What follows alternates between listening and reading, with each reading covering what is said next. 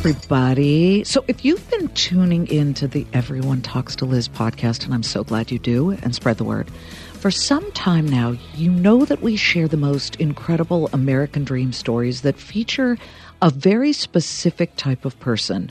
People who were thrown all kinds of drama and stumbling blocks, but then gathered all the failures and the stumbling blocks together and used them as stepping stones to reach unachievable heights, or at least people thought they were unachievable. When this week's guest was just 6 years old and living in Los Angeles with a single mom and a really tight budget, he still found a dime of his own to give to the Salvation Army. His mom had always told him, look, you may be poor, but there are so many people out there who are less fortunate than we are. So whatever you can do makes you a better person. Well, that little boy would grow up to be a billionaire several times over. But between the billionaire status and his young childhood, he did everything from pumping gas to doing janitorial work to selling encyclopedias door to door. And he also became homeless at one point in his life. But let's hear how he did it. And I shouldn't even say did it. It's how he's doing it, because he has not stopped. We welcome co-founder of hair care giant John Paul Mitchell Systems and founder of tequila maker Patrón Spirits, John Paul DeJoria. Thanks for coming on Everyone Talks to Liz. Oh, Liz, it's my pleasure. I love talking to you, but your show is great because it lets people know that the world and America still works, and that entrepreneurship, no matter what happens, will work. You got to stake it out. And while you were talking, it reminded me of a little story I'd like to maybe start out with your guests. It's very, very short. Sure. When I was in high school at John Marshall High School in L.A., there was a young lady named Michelle Gilliam, and we were in Business 101 in the 11th grade. We were passing notes back and forth, stupid notes like, see you at Winchell's after school, Ronnie and Diane are going to study. Anyways, Mr. Wax, our school teacher, busted us, took the note away, he caught us passing it, read it to the whole class, and it was a silly note, right? But then he looked at the class and said, this Michelle Gillian and Johnny DeJoria, he says, you don't want to hang out with them because they're not going to go very far in the business world or any world at all. Just know that, okay? So anyways, Michelle and I really paid no attention to him. When I got out of the Navy, I got back to the United States. My friend said, boy, your buddy Michelle really made it big. I said, Michelle Gillian? They go, you don't know? I said, no. Michelle Gillian is Michelle Phillips of the Mamas and Papas. Whoa! On my 50th birthday, Michelle found him and brought him to, because we're still buddies, brought him to my 50th birthday, and we reminded him and said, thank God we didn't listen to you. But the lesson learned here is this, that in life, unless people tell you something positive, or if there's a challenge, tell you the challenge, but give you something positive along with it, don't listen to them. The masses sometimes are wrong. Even those in authority, sometimes they're wrong. They're saying things that they don't have enough information on. So it goes back to believe in yourself. I've always said one of the best things someone can do to you is tell you you'll never make it. Because that should make you double and triple down. I had that when I was a production assistant. I'm from LA as well. My first job on air was at KCBS Channel 2 News, and I was a little production assistant for John Schubeck and Trisha Toyota. And I remember that. Wow. Yeah. And I got yelled at by a managing editor. I actually made a mistake. I put the teleprompter pages down wrong, and one line covered another, and Schubeck yelled at me, and somebody else got upset and said, you're just not going to make it in this business if you don't get your act together. And I thought to myself, well, thank you for just lighting a fire and throwing gasoline on that fire, because don't crumble up and shrink, right, when something like that happens to you. Many times, Liz, whether I'm talking to the homeless, which I do often, or whether I'm at a university or even some of our government agencies, I always bring up this to everybody, whether it's in a business or your own personal life. There's two very important things to know, two very, very important things to know. If you know these two things, you're ahead of the game. The first one is what we're talking about right now. Mm-hmm. It's rejection. First rule is no. Like no. You're going to get a lot of rejection in your life. You're going to get it in your personal life. You're going to get it in your business life. You're going to get it in your whatever you're doing. You're going to get a lot of rejection. That's what human beings are all about. If you know it, from the very beginning. You're going to get a lot of rejection. It doesn't hit you between the eyes and change your life. An example, when I sold encyclopedias for Colliers door to door, no appointments, all cold calling. They don't even know you're coming. They said that, if you go 50 doors and they're all slammed in your face, be just as enthusiastic on door number 51 because it's going to happen anyways. Those that are and won't let you get it down are going to make it really good. The average life of an encyclopedia salesman is 3 days. It's commission only, period. I lasted 3.5 years, but I believed what they told me. I believed it. I was a young guy out of the Navy. I believed. I said, God, they must be right. And I think for me it was maybe 101 door that I got through the first door to give a presentation. Really? But but rule number one is you've got to believe and know that throughout your whole life you're going to get rejection. And if you think past in your life at times that gave you rejection, many times you take that one incident and it stays with you and you think it over and over and over again. But if you know that in your life you're going to get a lot of rejection, then it's trivia opposed to something that's extremely vital. The second thing is, in your life, your business life and your personal life, never go into the selling business where you want to sell somebody something. Whether you're selling a mate or a friend on yourself as a good friend, or whether you're selling a product or your service in a business. If you think that, what do I have to do to sell myself? You're only going to get so far. It's temporary. What you should think is, I'm not going to go in the selling business for myself or my business. I'm going to make sure that me or my service or my product is so darn good, I'm going to go into the reorder business. The subscription business, exactly. My goal is whatever I'm doing is going to be so darn good, people are going to want to reorder it or tell people about it or look at me long term, not just short term. Two very important things. Well, let's rewind the tape a little bit of your life. And I need to know where you were able to at least get this type of emotion and belief to germinate.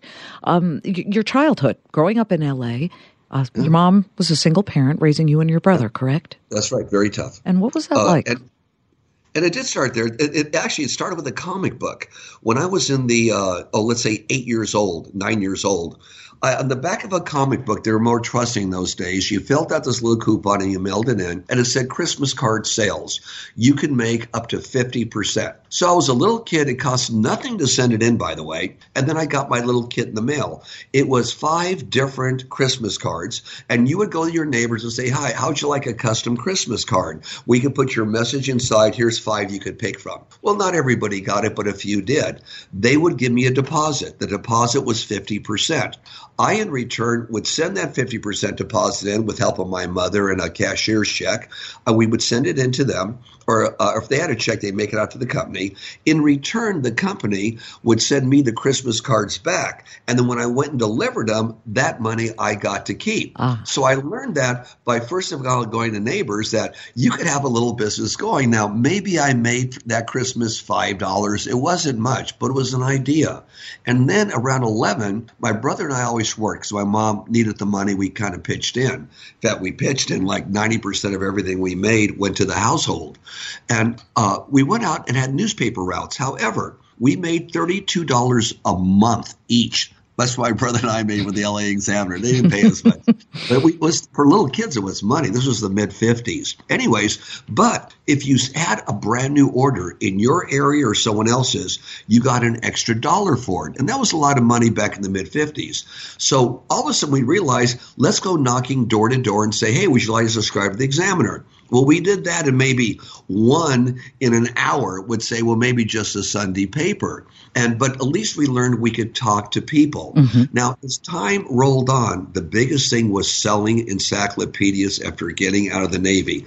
That's rejection personified. You have to memorize a half-hour presentation. You go into an area that your manager drops you off at. You have no idea of who's there. You go knocking door to door, and doors are closed in your face. And when you give a presentation, at first you give 10 presentations and make no sale. Well, for me, I think I gave about 7 and finally made a sale.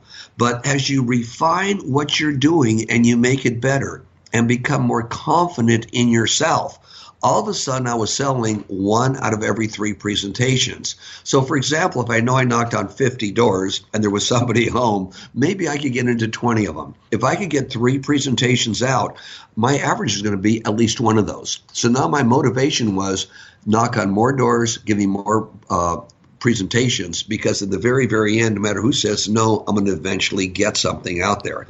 Now, were these tough times? They sure were. When I first started selling encyclopedias from Atwater in Los Angeles on Glendale Boulevard, I would take the bus to downtown LA to 7th and Spring where the Collier's office was and hope the guys would get me back to the office parking lot by 9:30 because the last bus home was at 10 o'clock at night. So it was very, very difficult. In the first, couple of weeks, the first week or so, I made zero money, but kind of believed that eventually I'm going to do it. Well, John, I have to bring up the atmosphere that we're in right now.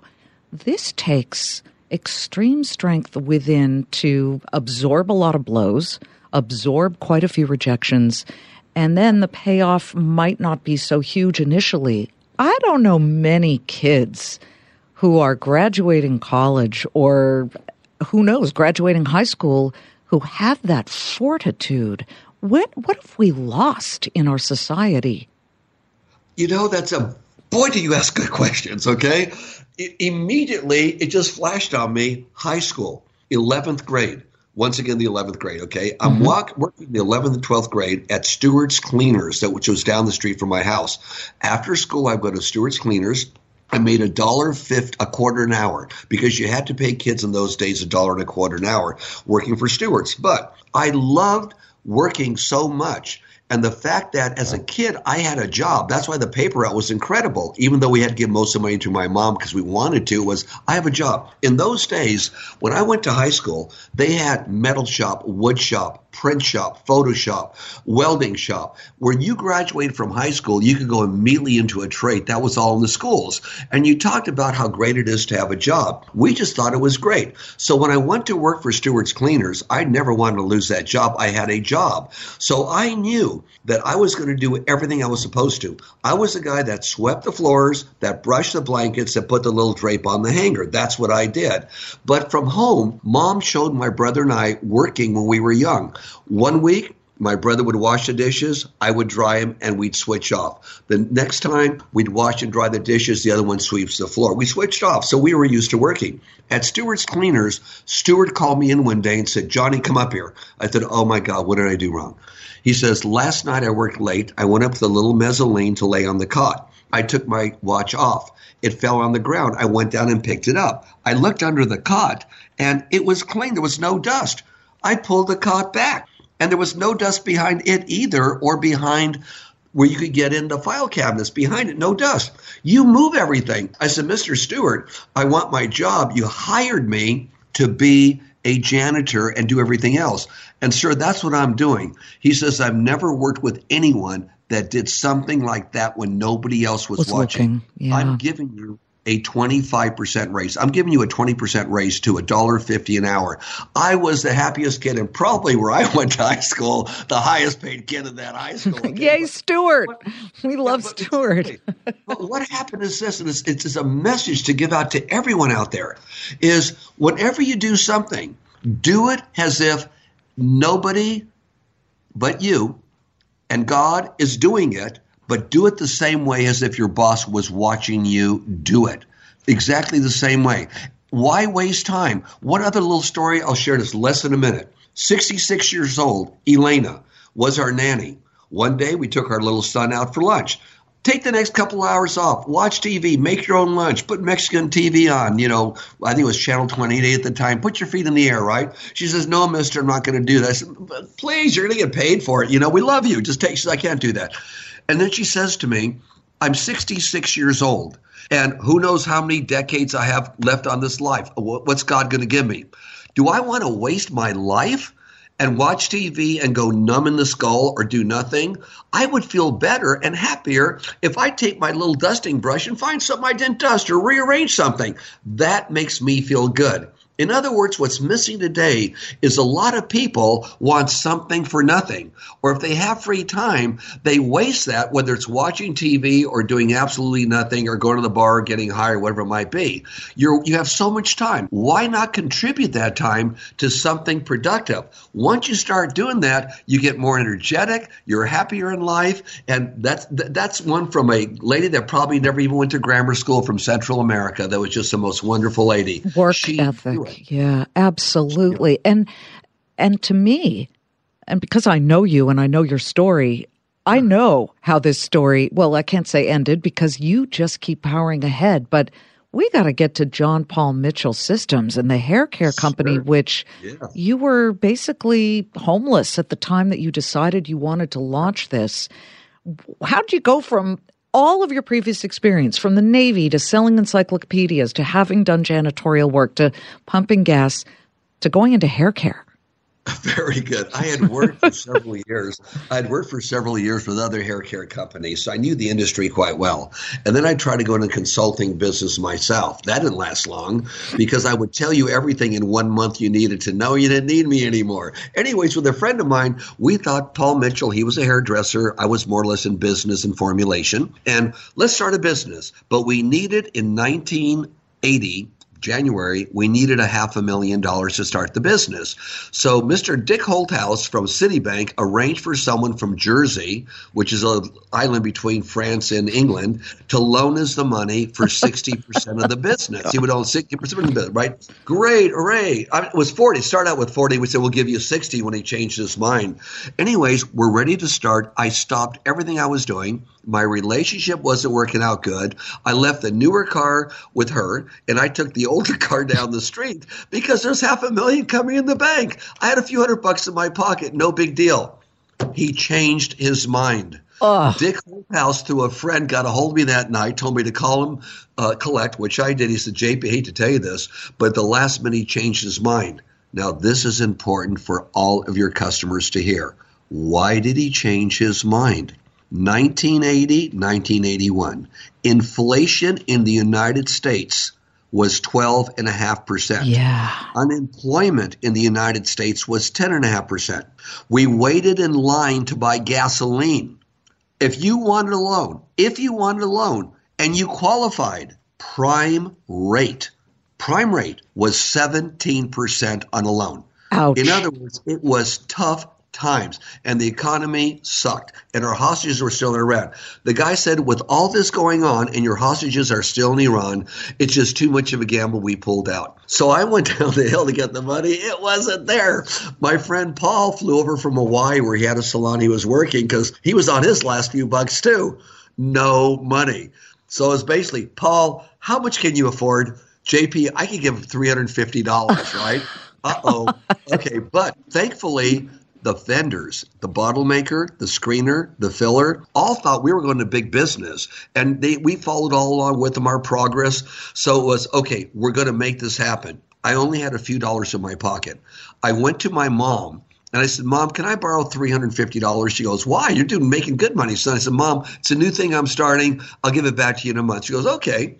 That matched Paul's $350. We're now at $700. The first guy you need to go to is the guy who does your artwork. So you can have artwork to take to the silk screener. I set up the bottle man, the silk screener, and the filler on 30-day credit. But we needed the artwork. He wanted $1,000 for it. Just the black and white without adding color to it. So we told him the truth. We only have $700. Can we give you $300 now? Because we could use the rest. He goes, nope. Give me the $700. I'll never see the rest. And we did. So I said, what the heck? I've been there before, in my early 20s. I'm going to sleep in my car. There's a good spot on Mulholland Drive where I can park safely. Go down to Griffith Park. By gosh, go down there, and take my shower. Go to the Freeway Cafe for 99 cents. Have breakfast. Go to El Torito. At that time, at happy hour, where you could have a 99-cent margarita. But they gave you these little chicken wings and all this salsa free. That was dinner. Endless chips. That was it. So from the time the chips and the salsa, but that's, a lot of chips and salsa and a couple little chicken wings, you're full.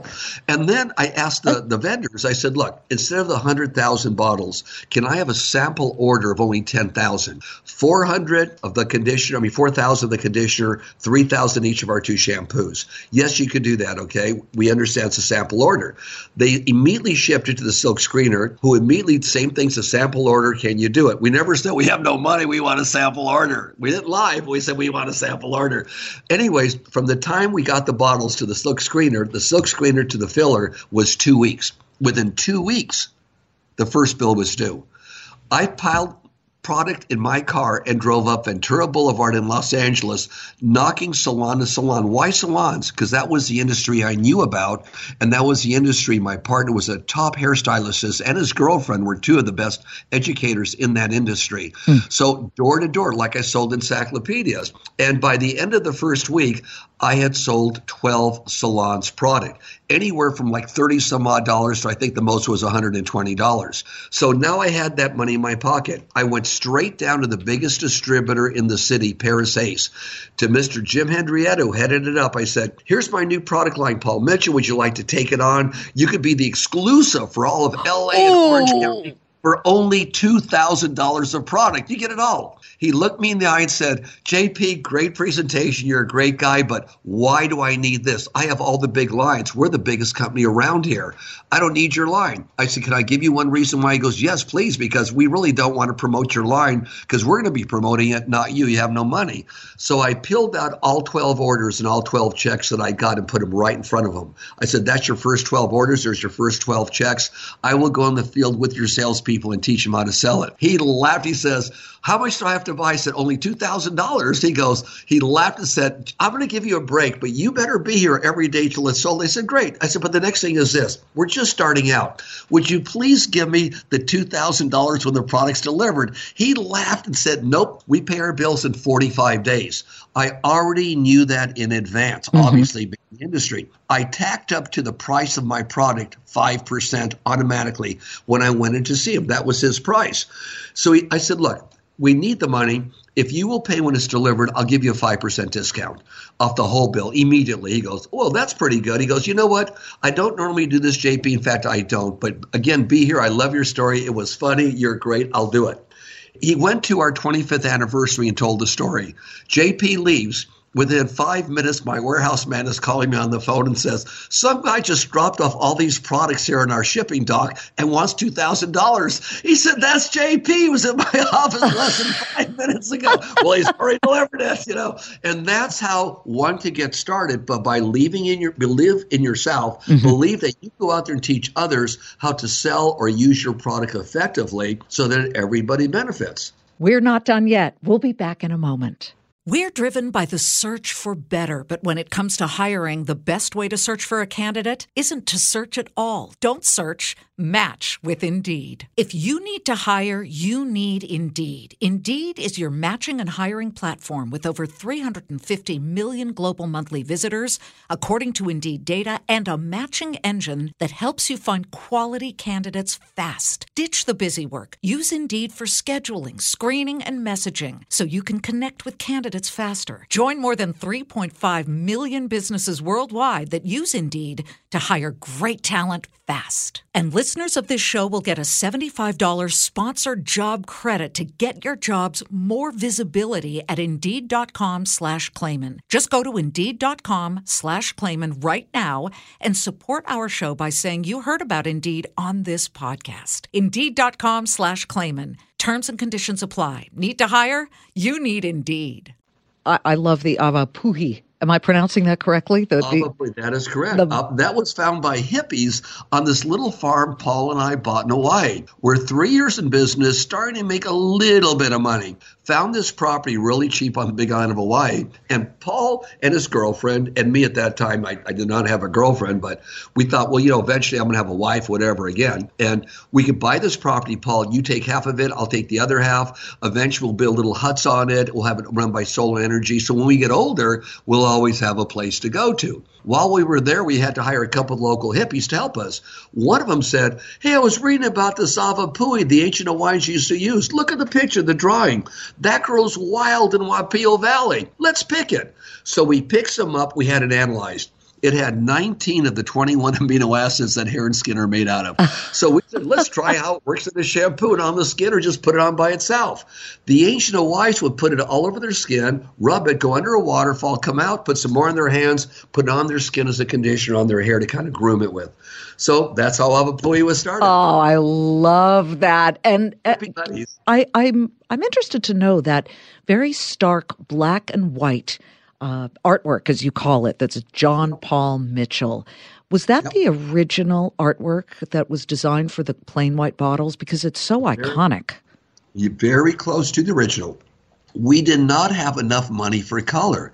That's why we stopped at the black and white before they added color. Plus, the silk screener wanted 7 cents to run color, 2 cents black and white. So we didn't realize that what we did was we created a unisex product line. We didn't even realize that. All of a sudden, the men liked it, the girls liked it. They both liked the style in the black and white. That was a total accident because we didn't have the money for color or fancy labeling. And it turned out to be iconic, and people love it to this day. A happy accident. And so sometimes people, and I always tell this to groups that I speak to, just because you think it's not what you wanted, sometimes you win for losing. Oh, boy. You Liz, can win for losing. And there's fate. People have to believe fate. There's something much stronger than we are. There definitely is. You can call it the universe, the force, God. Definitely there's something there. And if you sometimes just open up your life to, I know it's going to happen, and just think positive in that way, energies come out of the frequency to give you a helping hand. I'm a firm believer. I'm also a firm believer that the frequencies on this planet are rising. And if a lot of the young people out there, or those that were young and maybe getting a few years up there in age, realize that it's the way of doing less and receiving more for doing less isn't the way. Yeah. Socialism sucks. I mean, everyone's proved that. Obviously, it doesn't work anywhere. It destroys people. Because, no disrespect, we want people all to be okay. But a lot of people today, if you don't mind me interjecting this, say the billionaires, let's take all the money from them. What they don't know is, in the United States of America, 170 billionaires approximately are members of the Giving Pledge. Bill Gates is one of them. I'm one of them. Warren Buffett's one of them. There's about 170 that are Americans. We have all pledged. We were so fortunate to be where we are. Thank you, God. We're so fortunate that we've all pledged 50%, 50, of our wealth. Minimum. Of our wealth. Minimum. While we're alive, after we die, or a combination of the two. Most of us are doing a combination of the two to make the planet and the environment, the people, better off because we were here. So the frequency is rising. All we say is to people who are getting a little bit lazy or giving up hope, it's there. Or get a hold of a copy of Good Fortune. Good Fortune, the documentary. Take a look at that. It'll cost you maybe $4 to rent it, $5 to own it. I don't know, but Good Fortune, it's on Amazon. And take a look at starting with nothing, being homeless twice, and how you can make it. I'll tell you something, John. This is a very worrisome point in time where somehow people believe that by giving people money, that that's a positive thing. You can't kill incentive, and you will kill incentive if you punish successful people, especially people like you who came from nothing, made it, employed people, employ thousands and thousands of people. It's businesses who create jobs. I don't think that businesses should get some type of preferential tax treatment. Yes, our tax rate was way too high when you look at other countries on the globe, and it did need to come down. But when you start charging businesses less than middle-class folks when it comes to taxes, that becomes a problem. That said, you don't start handing things to people without them working for it. Our tax money should be to help the truly helpless, people who got the short end of the societal stick or are disabled, whether it's mentally or physically. Damn, I'm going to be first to step up and help those people. But I do not like, yanking money away from people who fought to make money like yourselves and just summarily handing it out because, it's important. Yeah, exactly. Let us do it. In Austin, Texas, where my main residence is, in Austin, right? We have something we started called Mobile Loaves and Fishes, a community. We have about 240 homeless people that are living in these little houses that we built and provided. But we provided a whole community, wood shop, metal shop, craft shop. I could go on and on, welding, whatever. Where one, you go there, you got to pay rent. It's very low, by the way. If you don't pay rent, you have a handout, not a hand up. We're teaching homeless people capitalism. Homeless people. You got to pay rent. Well, gosh, I have no money to pay rent. I have a little bit of a subsidy, but how am I going to make the extra money? No problem. We have organic gardens you could work in. We have an auto shop to work in. We have all these things where you can make the additional money yourself and treat one another with love. The first people we take are those that have been out of a shelter for at least 1 year, no shelter for at least a year, and the handicapped. That the first ones that we bring on in there. But they're shown that we're giving you a hand up, not a handout. Absolutely. Their attitude changes immediately. And they feel it's their community because they're paying rent in this community and participating in all their decisions. That's how people have to think. Don't just throw money at homelessness. Here's some money for you. Go do this, go do that. They want to be respected. They want a chance in life to work, and give them a chance to have a hand up, not a handout. I love it. Now, you could have so easily, forget resting on your laurels, resting on the billions of dollars in money that you eventually earned and came up with. And yet you said, no, let me start again. And you started Patrón. You've got to tell me about Patrón before we go, because I have lots of friends who are big fans of this tequila. You betcha. I started Patrón in 1989. Great idea. We wanted to get a tequila that you could sip. A friend of mine went down there who was working on this house I was building. And I said, when you go down there, instead of we drinking what we normally do and hold our breath and shoot it, bring back a couple bottles that the aristocrats drink. He brought back these 2 plain bottles, and I said, that's the smoothest there is. He said, yeah, and this guy, Francisco Alcaraz, is a chef. He can make it smoother. I said, really? I was doing pretty good with Paul Mitchell at the time. Came on in there, and I said, this is so smooth. The new stuff you brought me, smoother than the other. Let's go into business. Martin and I went into business. I ordered 1,000 cases, 12,000 bottles. We brought it back to the United States. Best tequila in the world. Nobody wanted to carry it. Interesting story. Not what they said. It's the best there is, but it's too expensive. We found a wine warehouse who sold nothing but wine, and we said, look, if we come down there, just buy $2,000 worth, okay? The old Paul Mitchell store. The old 2K. We can sell it, and we will give you Spagos as an account and the Baja Cantina. I knew Wolfgang Puck, and he liked the tequila, and I'm trying, he wanted more of it. And Martin knew the guys at Baja Cantina. They said, great. After 1 year, they didn't do more than 2,000 cases that year. We went to Jim Beam. Jim Beam had it for several years and came to us and said, guys, the reason you're complaining that we're only doing 12,000 cases a year where we should be doing, you think, 50,000 cases is, guys, you'll never do more than 20,000 cases a year. That's it. And here's why. Your tequila is the best in the world, but it's too expensive. It's $37 a bottle. That's what it was in those years. $37 a bottle. The average tequila is $5. Guys, you have the best, not going to happen. We dropped them.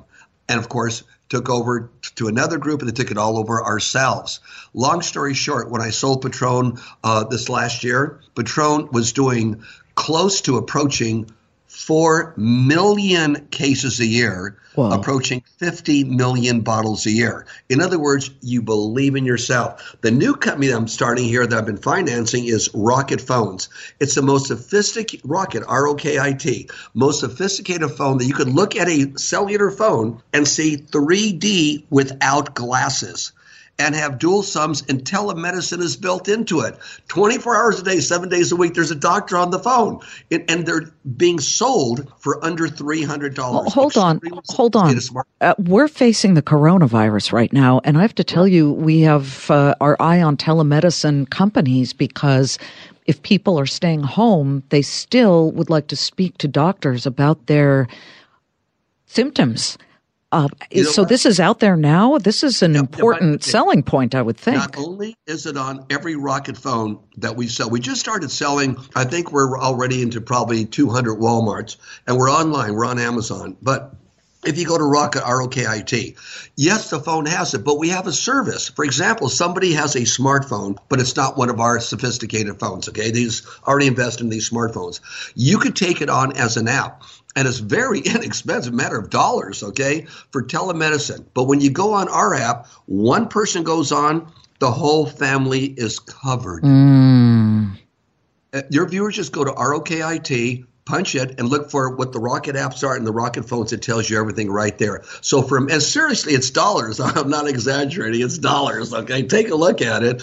And it's set up. It's set up for the whole United States, and we're now going into Mexico and other areas with it. I'd like to follow that story, John. And as we finish up, you are incredibly inspirational, and your energy and your optimism, your positivity is flowing through the podcast waves at the moment. I can tell that listeners are grabbing onto this saying, if he did this, so could I. Let's just end on this note. To all the listeners who are maybe hoping or working on building successful businesses, but aren't quite there yet, what's the one thing they need to have to power through life's obstacles? Be sure that you are prepared for a lot of rejection. That's the one thing. Do not let it affect you. Believe in yourself. Don't tiptoe through life to make it safely to death. Oh. Successful people do all the things unsuccessful people don't want to do. Life is so short, everybody. This is it. There's no dress rehearsal. Reach out, grab it. And even if it seems out of your grasp, just keep reaching. Eventually, you'll snag it. John Paul DeJoria, what a wonderful, inspirational person. I'm so honored to have you on.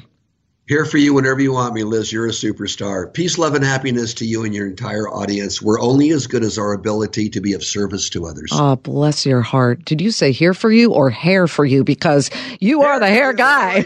I got to run out and I got to make sure my TV's on to the Clayman countdown. I got to make sure I watch that. Amen, brother. 3 p.m. Eastern, Monday through Friday on the Fox Business Network. Great. John Paul DeJoria, and that shampoo is the best. Patrón. You guys get out there and try it because it all started with an idea and the ability to reject rejection. Thanks, John, and thanks to everybody who's been listening to Everyone Talks to Liz. We'll see you next time.